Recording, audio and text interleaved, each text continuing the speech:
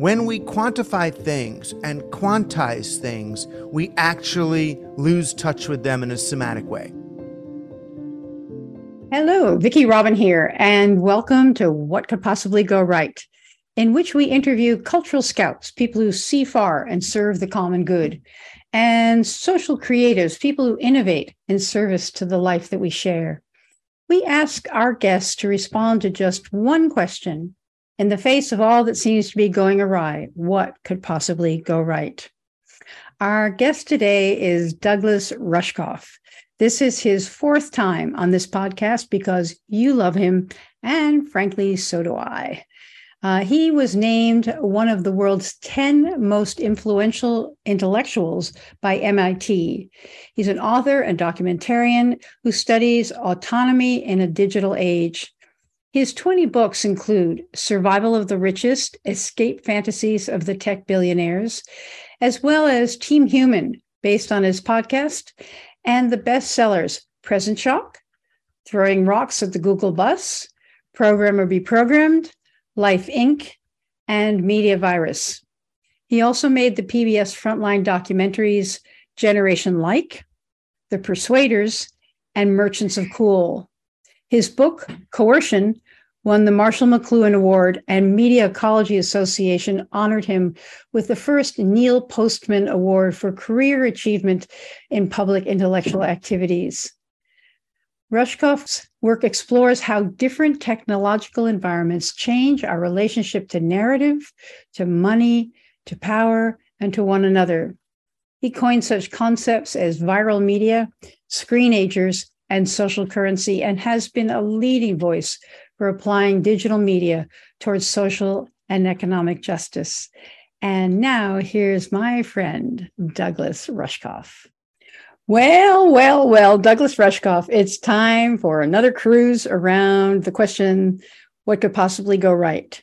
And when I reflect on other existential times in U.S. history, like the Civil War and World War I, World War II, the Depression, the nuclear standoff, the brutality of racism, and on, I wonder if this cliffhanger moment is like those, apocalyptic up close, but from further back, a transition and seemingly for the better. But the climate chaos is for real, right? And we are trembling before AI. Will it kill us or thrill us or a bit of both? And at the same time, there's so much to admire in the movements for justice, in the interest in regenerative everything. So as Dickens says, it was the best of times, it was the worst of times. And so here we are, Douglas. I'm asking you to help us to orient. You are always on the quirky and curious edge of the culture. You see glimmers and trends before the rest of us do, and you are on Team Human. You believe in humans and our capacity to be for one another and all the other critters. So that's just my riff, my friend, on the one question we've been asking for 3 years now in the midst of all that seems to be going awry. What could possibly go right? So you want answers to all that? No, that's just sort of like raindrops on your head, it's like, okay, yeah, right. I mean, where I'm at these days is trying to help people develop the skills, tools, and sensibilities they need to kind of, if not navigate this new terrain, just orient in it. My chiropractor used to tell me, poor dearly departed Mark Filippi, used to tell me, you need, in order to feel safe, you have to have both your feet on the ground. Put your feet down on the floor, even if you're sitting, because otherwise your body doesn't have the cue that, and without the somatic cue of here I am, you are just fucked. So, when we're certainly when we're online and all these spaces and all that, we don't have a somatic context for these places.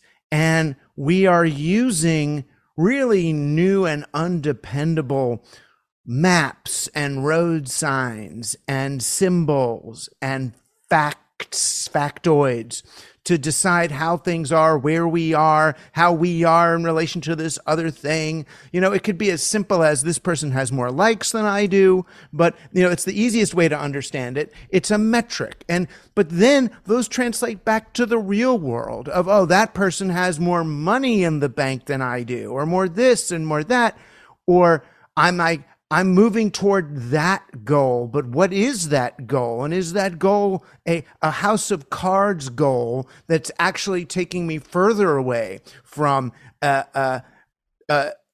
any connection to other people or myself, or grounding in nature or whatever? So we're all, and COVID certainly didn't help this, although it had started before. We are all really, well, I won't say we are all. I feel really destabilized and feel like a lot of people are asking me similar kinds of questions. But where am I? How old am I? How am I doing on the timeline of my life? Everything's happening all at once. I don't know what show to watch, if I'm missing the blah, blah. So there's a strong temptation right now for people to negate the, let's call them, God-given mechanisms for establishing that orientation, which is, there's a person sitting over there. Sit down next to them and ask them what they think of the weather, about those Mets. And I mean, it's easy. There's people who need favors, people who you could ask a favor from, even if you don't need a favor, just to initiate a social connection. I mean, that's why I keep talking about putting the social back into socialism. That, it's not about the Politburo counting toothbrushes for, the next 5 years, which is what socialism kind of is known as. It's more, are we being social? And there's so many places to be social. It's just, most of the places that you get to be social are the places that you earn money not to have to be.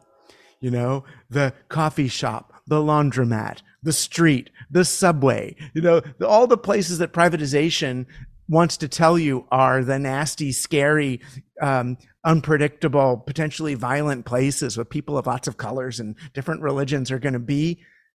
That's where you want to go. That's the place. It's hard though. It's hard. I mean, and you think back to when you were oriented in life.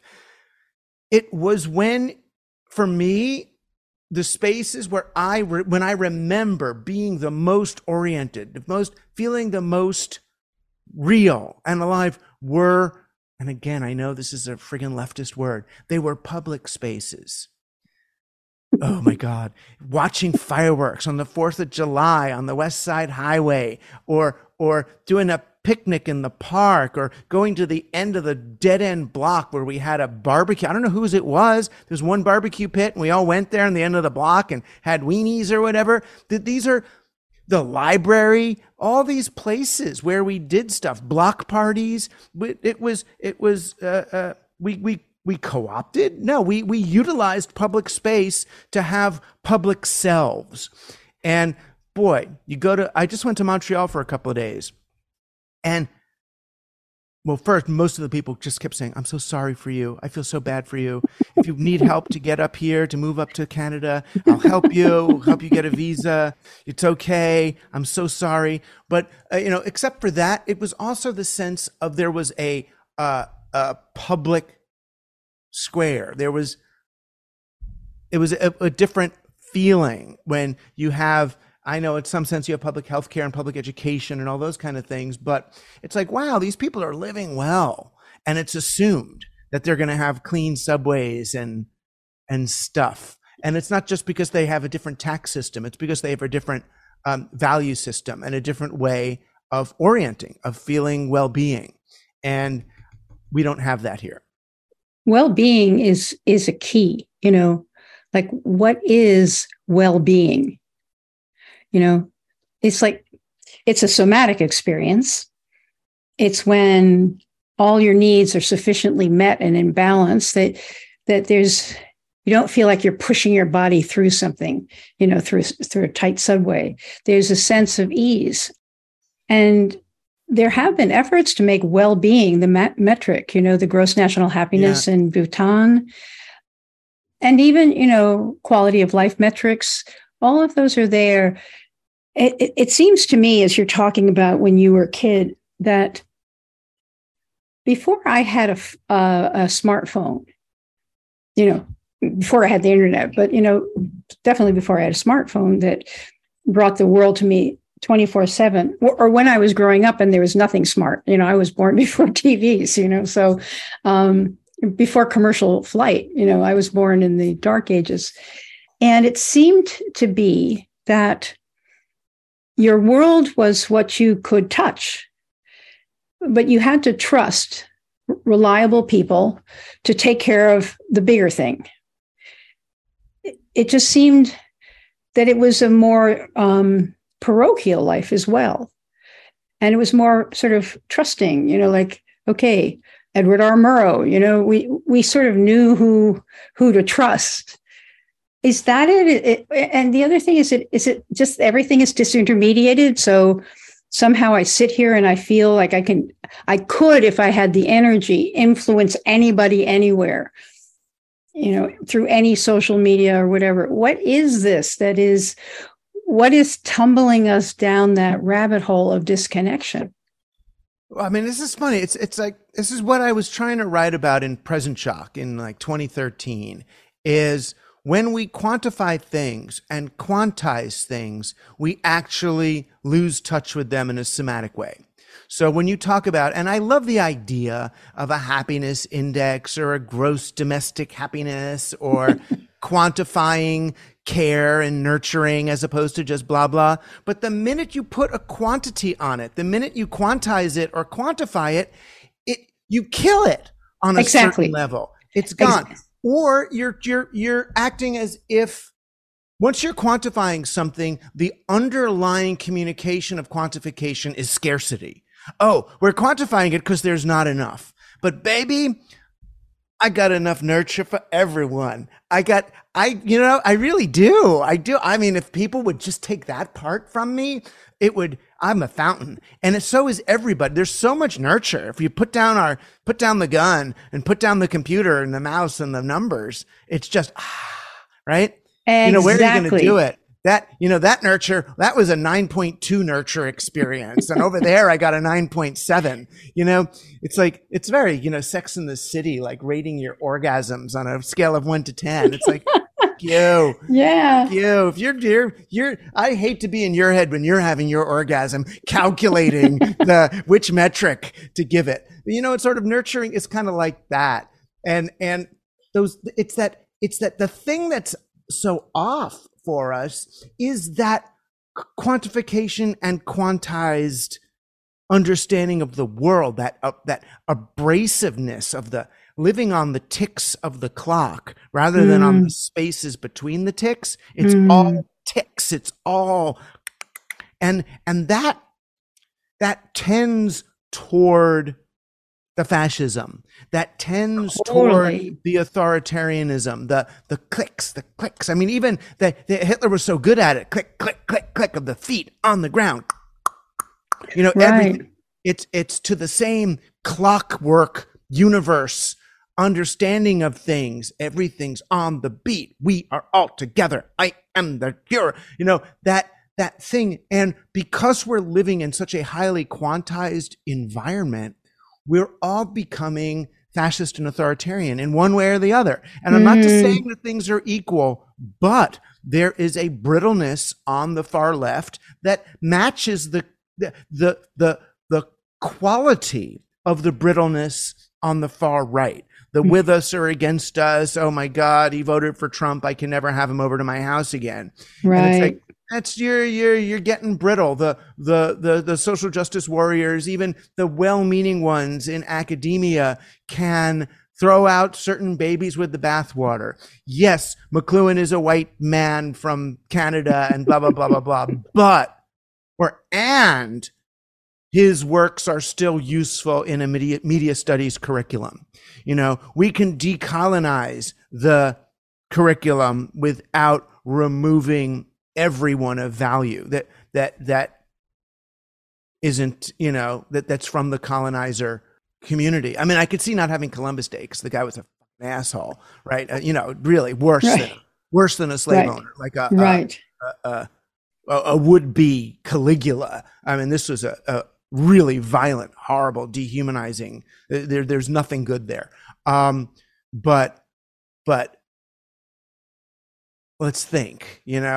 Let's think on before we adopt that kind of defensive posture through everything. It just makes it harder. It makes it harder to make eye contact, to see where people are coming from. I get it that the social justice side of it says that your intention doesn't matter, right? Your intention doesn't matter because you're part of a system of whatever, of oppression. But your intention, if you have a magical worldview, do what thou wilt, your intention is all you have. That's your will is you. Your consciousness precedes matter. We are all speculating as we move through the biological experience. You can't take that away from us either at the same time. It's too scientific. It's too genetic. It's too it's eugenic on a certain level, that there's no intention, that there's just the code that you are the code that you're enacting. And that's how you hear it, that we have no souls, we have no will, we have no heart. I know, and I don't like that, especially, that's the problem with when the right, sadly, the right has taken magic, the right has taken satire and Operation Mindfuck and all the great the great yippee techniques of media subversion are on the right, and the right has taken God. The right has taken the soul.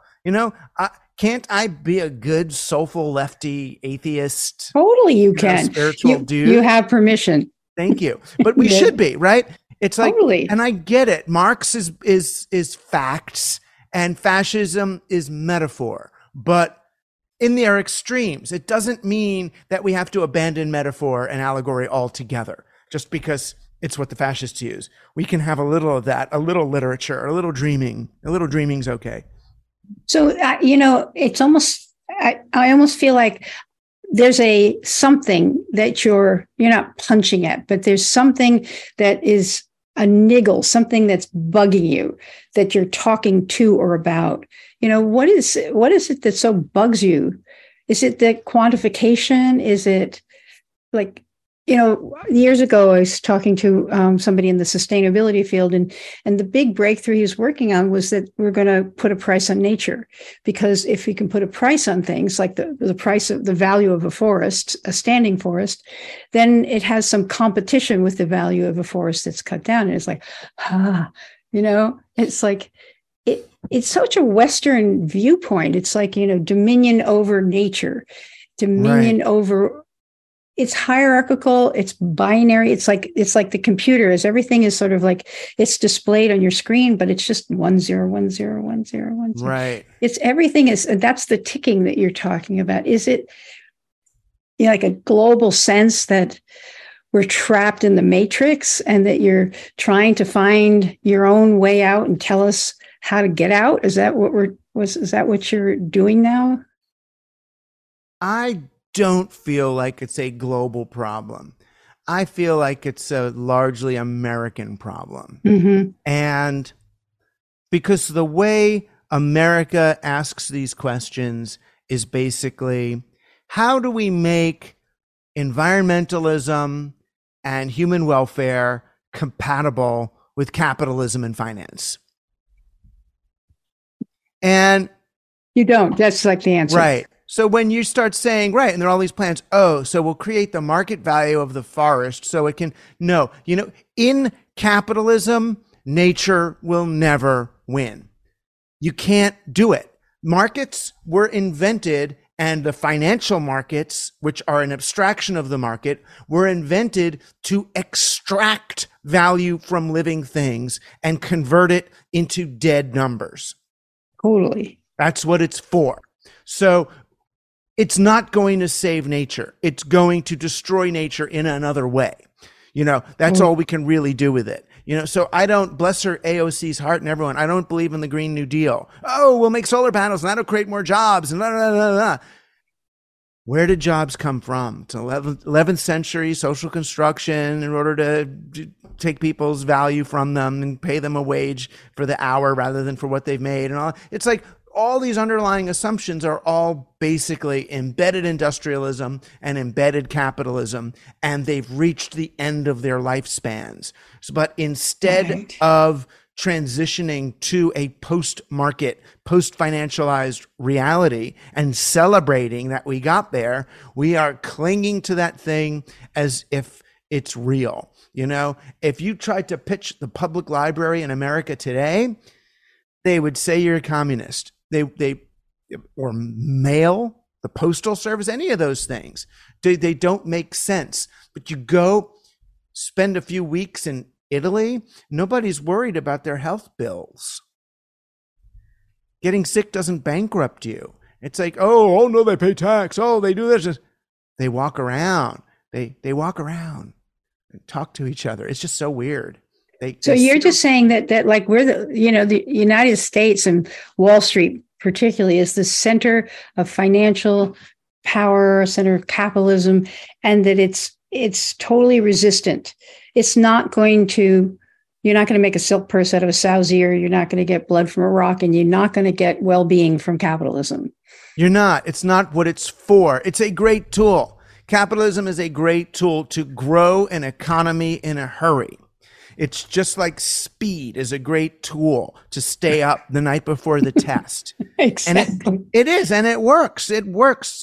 With limit, it works. But you got to realize what you're doing is we're going to accelerate this thing because we got to get more growth out of here than is really kind of happening. So we're going to dig into this soil with some big tools, and we're going to wreck the soil matrix for a while, and we're going to pay for it on the other end, just like some kind of hangover. But we're going to get the necessary growth to do this thing. But boy, capitalists now are almost quaint in the digital finance markets. The capitalists are like the workers used to be, because the capitalists are being exploited by digital capitalists, by financial markets, derivatives of ultra-fast trading algorithms that are exploiting the former traders who used to be exploiting the businesses who used to be exploiting the workers. Well, so this is also parallel argument around AI and, that painting that won some prize. And you look into it and you don't see the artist. You don't quite see the beating heart of it. It's exquisite. It's really exquisite. It's well rendered and it's interesting, but it's just the result of AI scraping images from everywhere and reassembling them.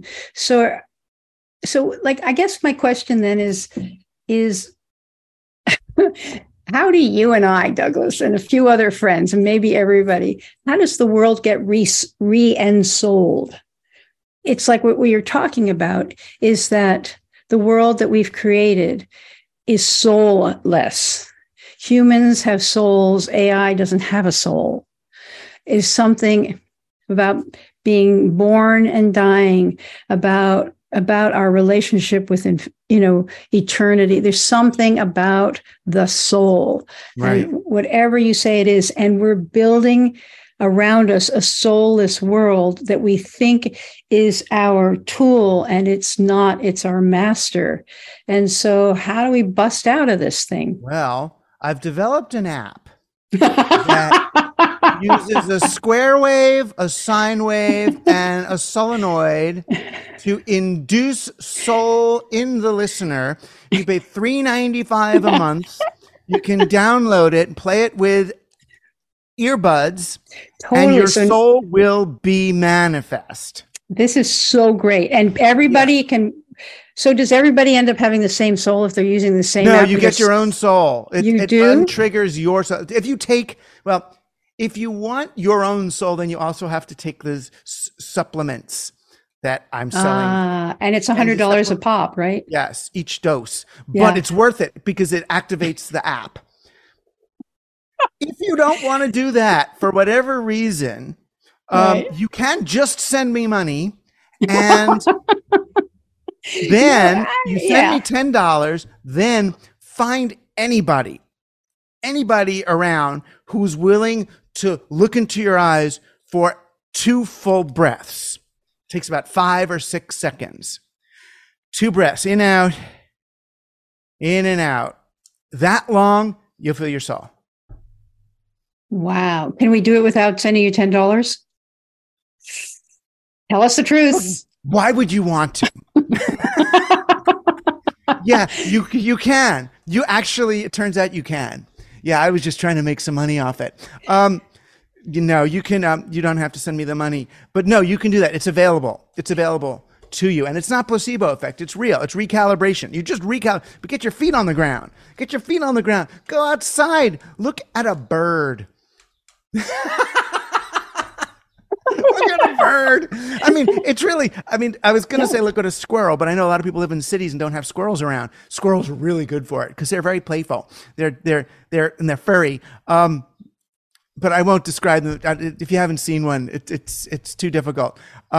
But no, look at a living thing if you can. But if you make eye contact with another person and do 2 full breaths, there's scientific Something proof of will all happen. these things. Right. Yeah, mirror neurons, oxytocin, all Totally. that kind of stuff. It's really good. And yes, it'd be great to make love with somebody and all and do all those, bigger things. But, if you don't make love properly, if that's a good word for it, it's not going to happen anyway. It'll happen more easily just looking at someone's eyes for 2 breaths. Totally. See now I just heard a talk you recently gave, and you had like a 4-part, not like a 4-point plan. It's sort of like a matrix of four things that if we were to be able to swing it, we could change things. So I'm just feeding you your line. Do you want to go there?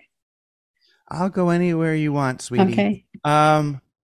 Yeah, I spent most of COVID looking at people who were similar to me, but coming up with plans, what seemed like very techno-solutionist inspired plans for how to get people to do that. How are we going to get people to spend more time doing this? How are we going to get people to care more about the environment? How are we going to get people to, and I'm like, wow, you're getting people to do this and getting people to do that. It feels very top-down manipulative. Like, well, if you're going to use some technique to get people to do that, what if the bad guys are using their better techniques to get people to do that? It's like, it's all, yes. Yeah, I'm not going to get people. Getting people to do that. How am I going to get her to do that? It's like, seduction is very different, my friend. You don't get her to do something. You be. So I was thinking, if we want to engender the sort of society where people are doing what might release us from the enslavement of capitalism, the way that the Israelites were released from the slavery of Egypt, which is a metaphor, Mitzrayim, the narrow place. What you have to do is create conditions where people can smash their idols. That's what the plagues were. The plagues were the desecration of the Egyptian gods so they could be released because they worshiped them themselves. Blood desecrated the Nile, locusts desecrated the corn and all.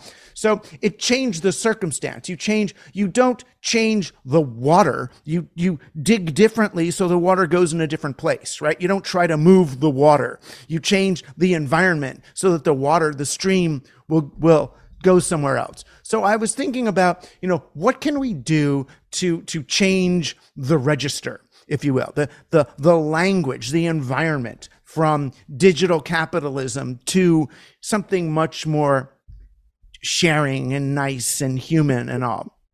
And I looked back at all my work really from the beginning and figured out that I've been really trying to do these same 4 things. I've been making the same 4 interventions over the course of the last, whatever this has been, 30 years of writing books. The first one is to denaturalize power. It's the thing that happened for me when I first played with computers. And I saw, Well, I was asked, how do I want to save my first file? The woman who is running the computer lab said, do you want to save it as a read-only file or a read-write file? And I was like, well, what's that mean? She says, well, read-only means other people can read your file. Read-write means they can read and edit your file. And I was like, ooh, I want to save read-write. Let's see what people want to do. Let's read-write. But then when I left the lab, I started looking around at things in the world, wondering, why were so many things in this world saved as read-only when they're actually read-write? And that's sort of it's sort of a really simple version of understanding Foucault for the first time and going, oh my gosh, all these things that I took as real are actually social constructions. This stuff in my pocket called money. Well, it's not money. It's paper.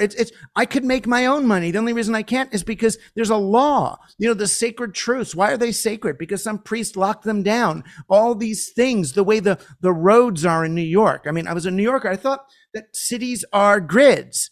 I thought that's what they are because that's just what cities now. No, turns out, Manhattan, that grid pattern, someone decided to make it like that. I didn't realize it. I'm 19 at that point. I'm like, oh, it wasn't just like God didn't just do this. It wasn't an island. Right. People decided, I get it. And they numbered them. Like they did that, so much of the world. And I looked at TV and said, oh my gosh, I've been raised in a read-only media environment of television. Why can't we make the television? It's like, oh, and then video recorders came out and camcorders and Rodney King. And I started to see, so denaturalizing power really means being able to distinguish between nature and the social constructions created by powerful institutions that look like nature but aren't. Like, you got to have a job, you got to do this, wait a minute, those are rules that some powerful person made and they should be up for discussion, right? The up for discussion is my second intervention, and that's to trigger agency. It's back to Joan Rivers when she says, can we talk? Can we talk? You remember that used to be her line? Can we talk is triggering agency, saying, well, wait a minute. If these are read-write, then why can't I change them? Why can't I rewrite them to my specifications, make local currencies and rewrite the codes and build whatever I want? You can, right? You should be able to. And then once you trigger people's agency to actually take charge of the world that they're in and grow their own or roll their own or whatever it is, you realize that works best if you're doing it with other people, which is what gets to my third one, which is re-socializing people, or I've started to get more political with it, re-socializing the people, right?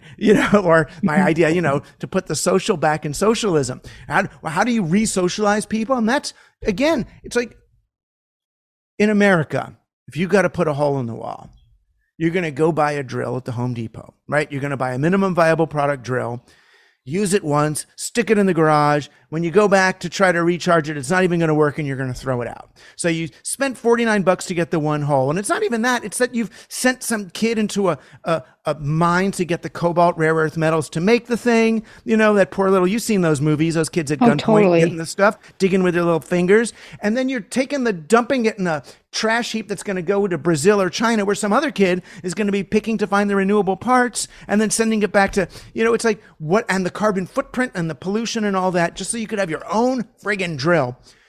The alternative, the re-socialized alternative, is go down the street and knock on Bob's door. Bob is I always see him in his garage working on stuff. He's got lathes and routers and tools. I don't even know what they are. Of course he's got a drill.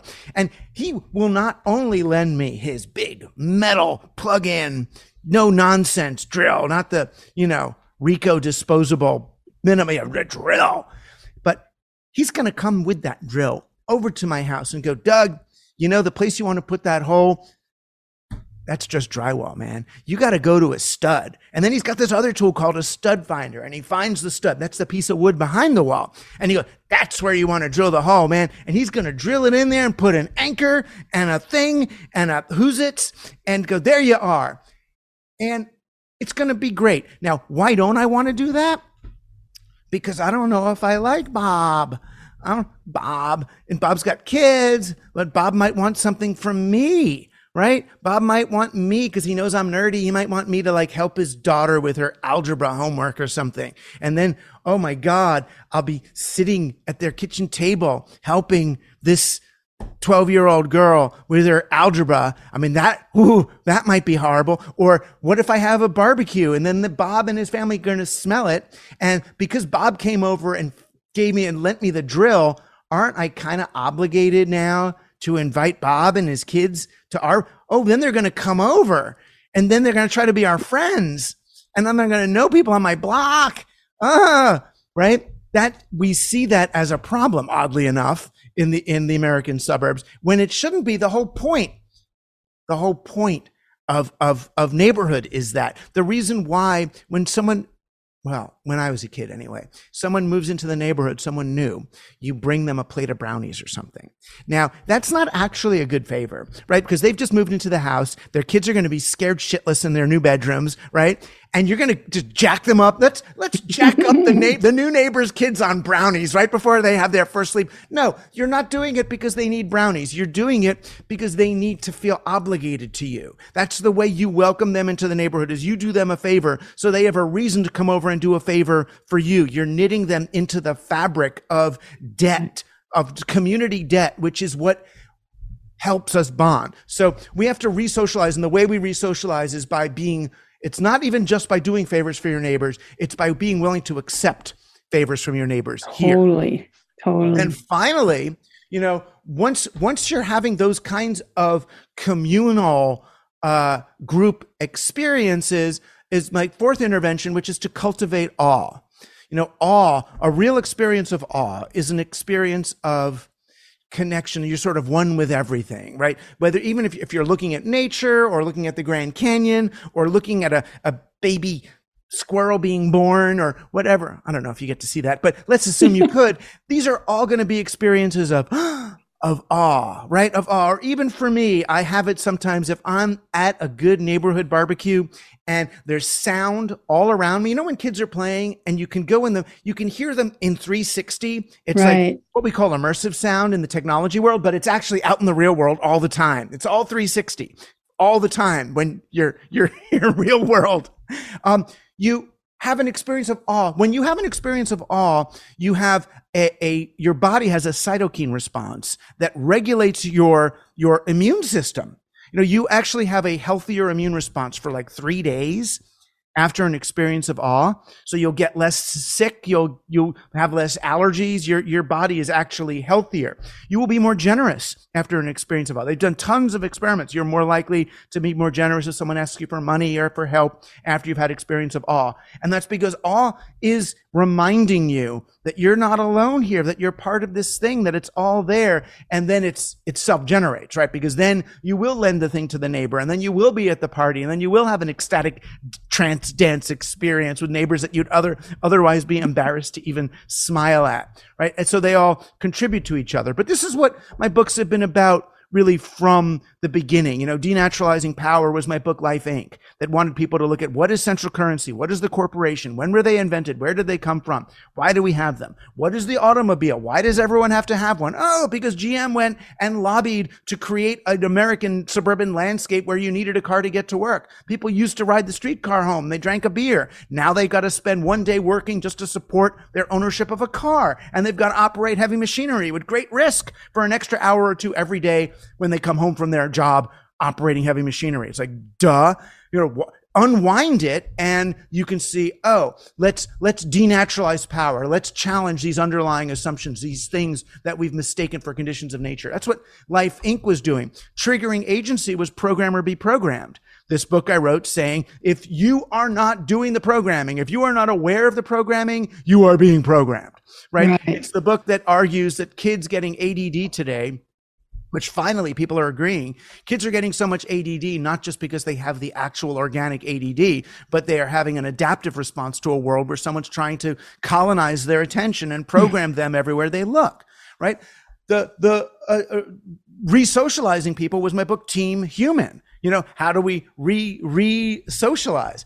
And the the last one, cultivating awe really goes to all of my fiction work, all of these, the comics and the Judaism, and even the first, book, Siberia, that I wrote about the cyber era, was about rave and psychedelics and all of the new sort of communal group experiences, that people were reinventing or retrieving, and partly my, new, adoration of indigenous people, indigenous societies, and their steadfast connection to experiences of awe. I mean, they know that these are way down low on Maslow's hierarchy of needs, is awe. I put it down there with food and shelter.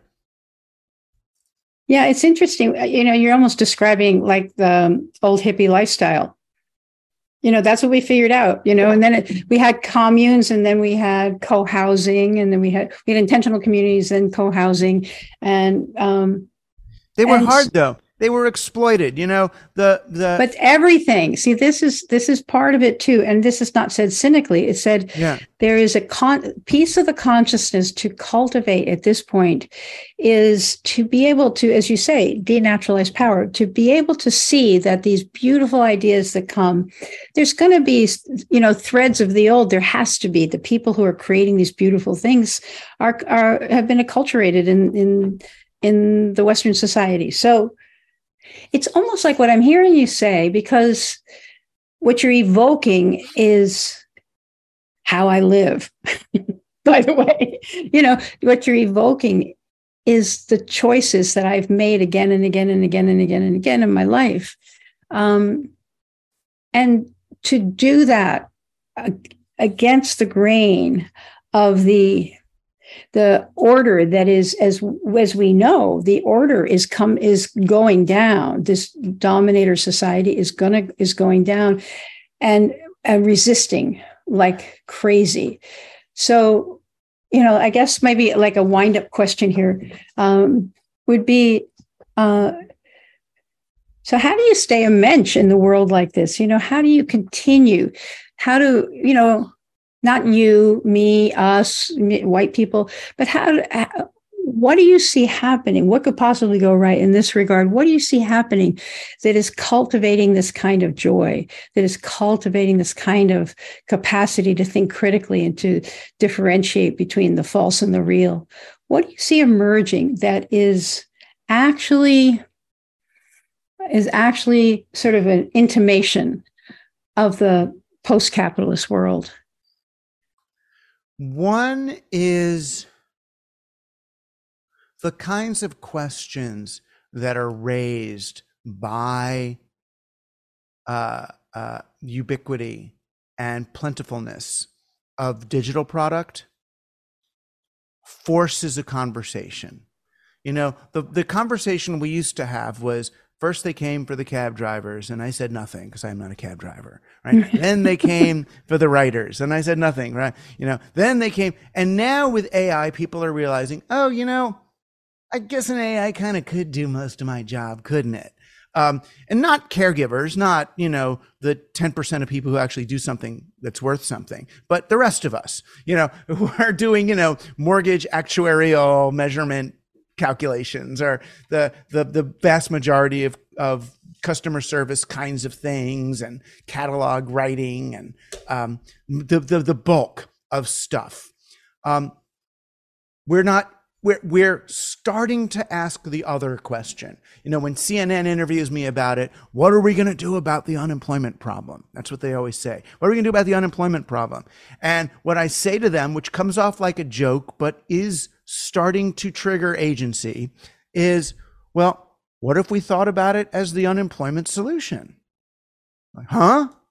And then I'll say, well, I'm happy for robots to do all the work if I get to do all the play. And they're like, all right, we'll see you next, we'll see you next time. Thanks for this interview. But it triggers, well, wait a minute. Why are we working? Why do we have jobs? It initiates that process. All you got to start doing, people like us, is dropping in little thought bombs, little little thought bombs and bombs is even the wrong word because it sounds weaponized. Thought fungus.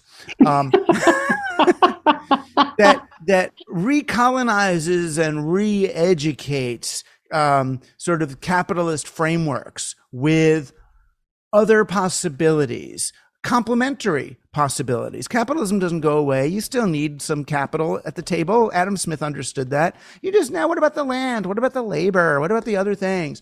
So you can start thinking about that. But we can start thinking, oh, what if we don't have enough work for everyone to have a 5-hour workday? Well, then what?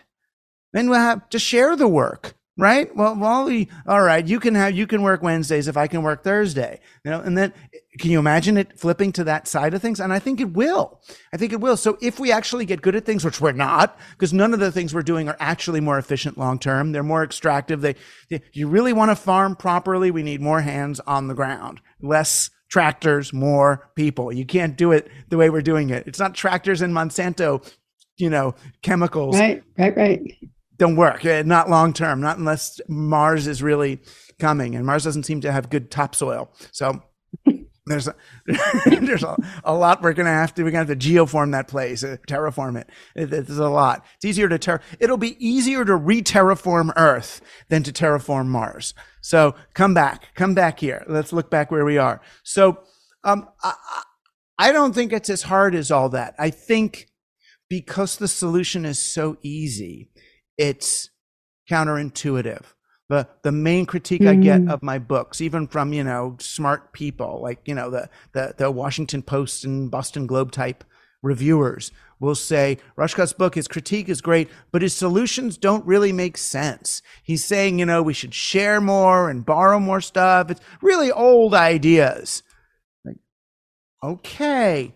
Jesus had old ideas, right? I mean, those ones still sound pretty good to me. Buddha had old ideas. Right. These are, just because they're old doesn't mean they're wrong. It means that we can, that if anything, with the new stuff that we got, all the new toys and gizmos and iPhones and things, maybe the old ideas will work even better now than they did for, intentional communities of years past. And with the experience of hippiedom, which I think from the hippies I've talked to got fucked up mostly because the guys did none of the work.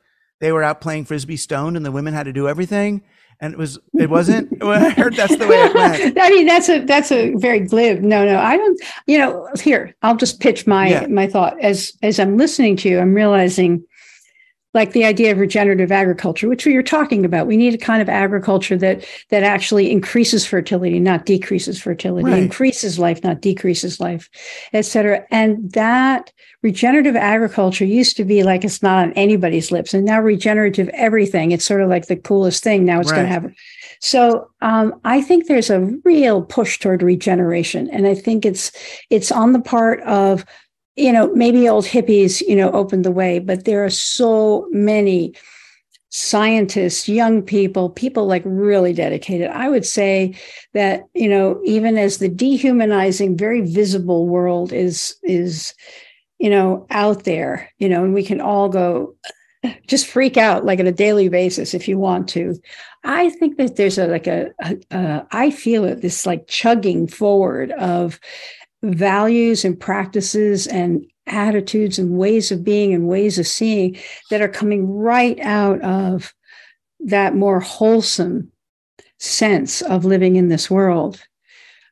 Yeah, I mean, I don't know how that becomes more evident because there's a resistance in the dominant media to telling these stories, or they're sort of marginalized stories. But yeah. I think what you're evoking is something that I can feel people yearning toward, and I can feel people embodying. And I don't think it's just that I live in a nice little, sort of privileged enclave of really good, sweet people. Yoga's commercialized and meditation's commercialized, but this impulse toward the healthy communities, healthy people, I think that impulse is actually, it's sort of like another drumbeat, not quite as loud as the AI and freak out drumbeat, but I think it's there. You could disagree with me, but I mean, do you see that as well? Yes, I see that as well in my what could go right mindset. But, and I'm saying but rather than and, even though I'm training myself to say and, this one's a but. But I've also seen remarkably, almost heartbreaking awareness stir in people when they're dying. Mm-hmm. They've realized, I mean, the most horrible people. And I've been lucky to be at a lot of deathbeds, and I mean that non-facetiously. You see them in those last days saying, "It's all love, isn't it? That's all there is. That's the only thing." And they try to really get to know, I mean it. I really mean it. That's all there is. Everything is love. It's what's holding ourselves together. It's just love.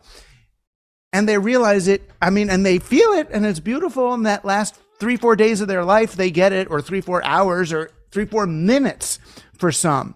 But the fact that so many people are having this inkling of, oh, wait a minute.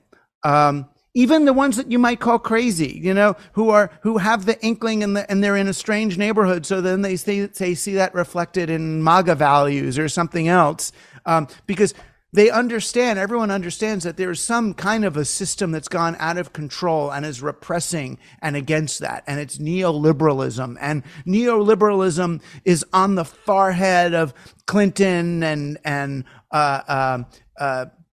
what was his name? Tony Blair, as much as it is on Ronald Reagan and George Bush. Right. So it doesn't matter what face, who the actor was, who you're blaming for it. They're all feeling that thing. But again, then what we have to do, I think, is, I can say we have to you and me, but I wouldn't say this I'm not saying people have to do something.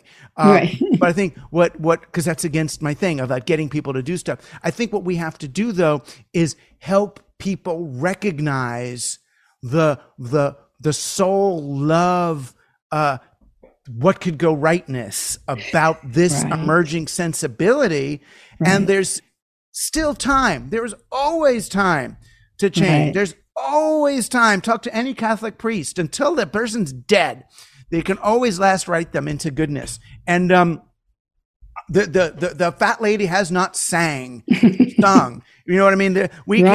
There's a lot of life yet on this planet. There's a lot of mycelia that we could turn to help us regenerate a whole lot of things and get the plastic out of the ocean. There's a ton. It's imminently fixable. Right. Imminently fixable.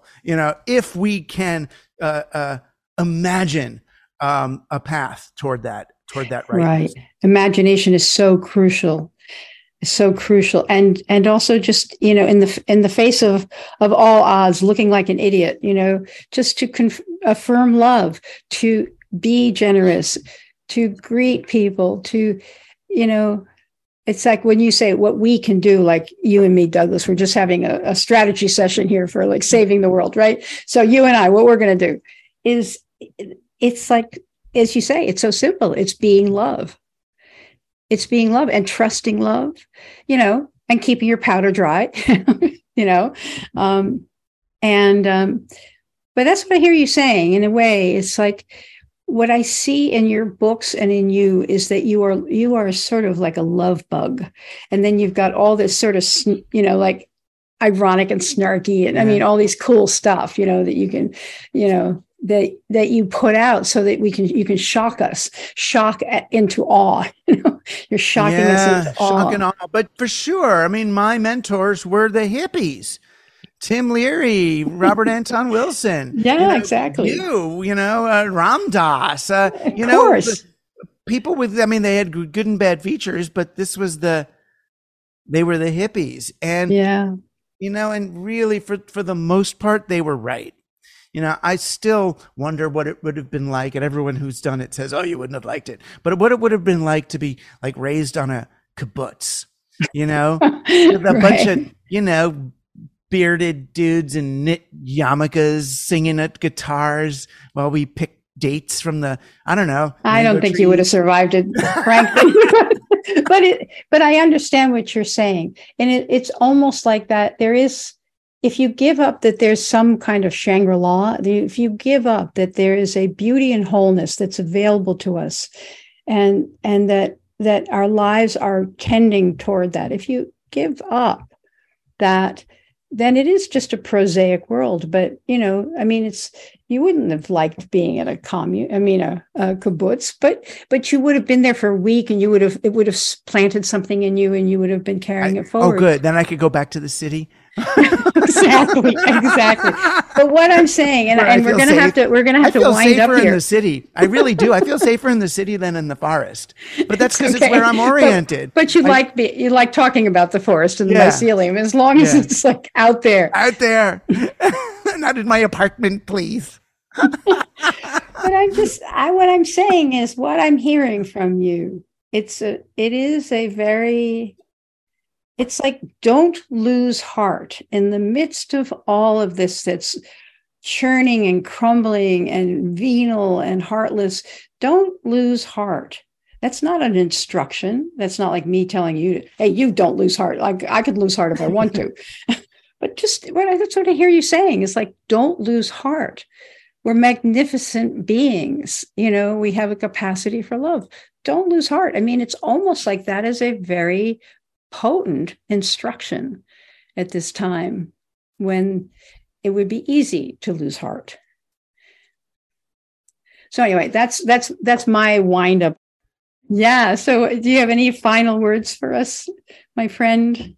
No, I love you. I love getting to do this, to bask in positive possibility is a nice feeling. It's like singing gospel music or something, which I love. Yeah, but you know what I mean? It fills but it's not hope. It's not hope. It's something else.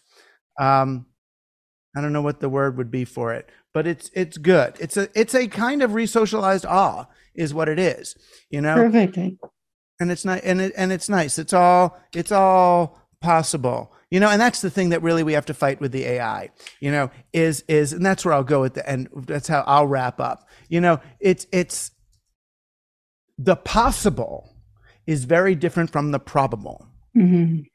The AI is enforcing the probable, yielding the most probable combination of words from the past.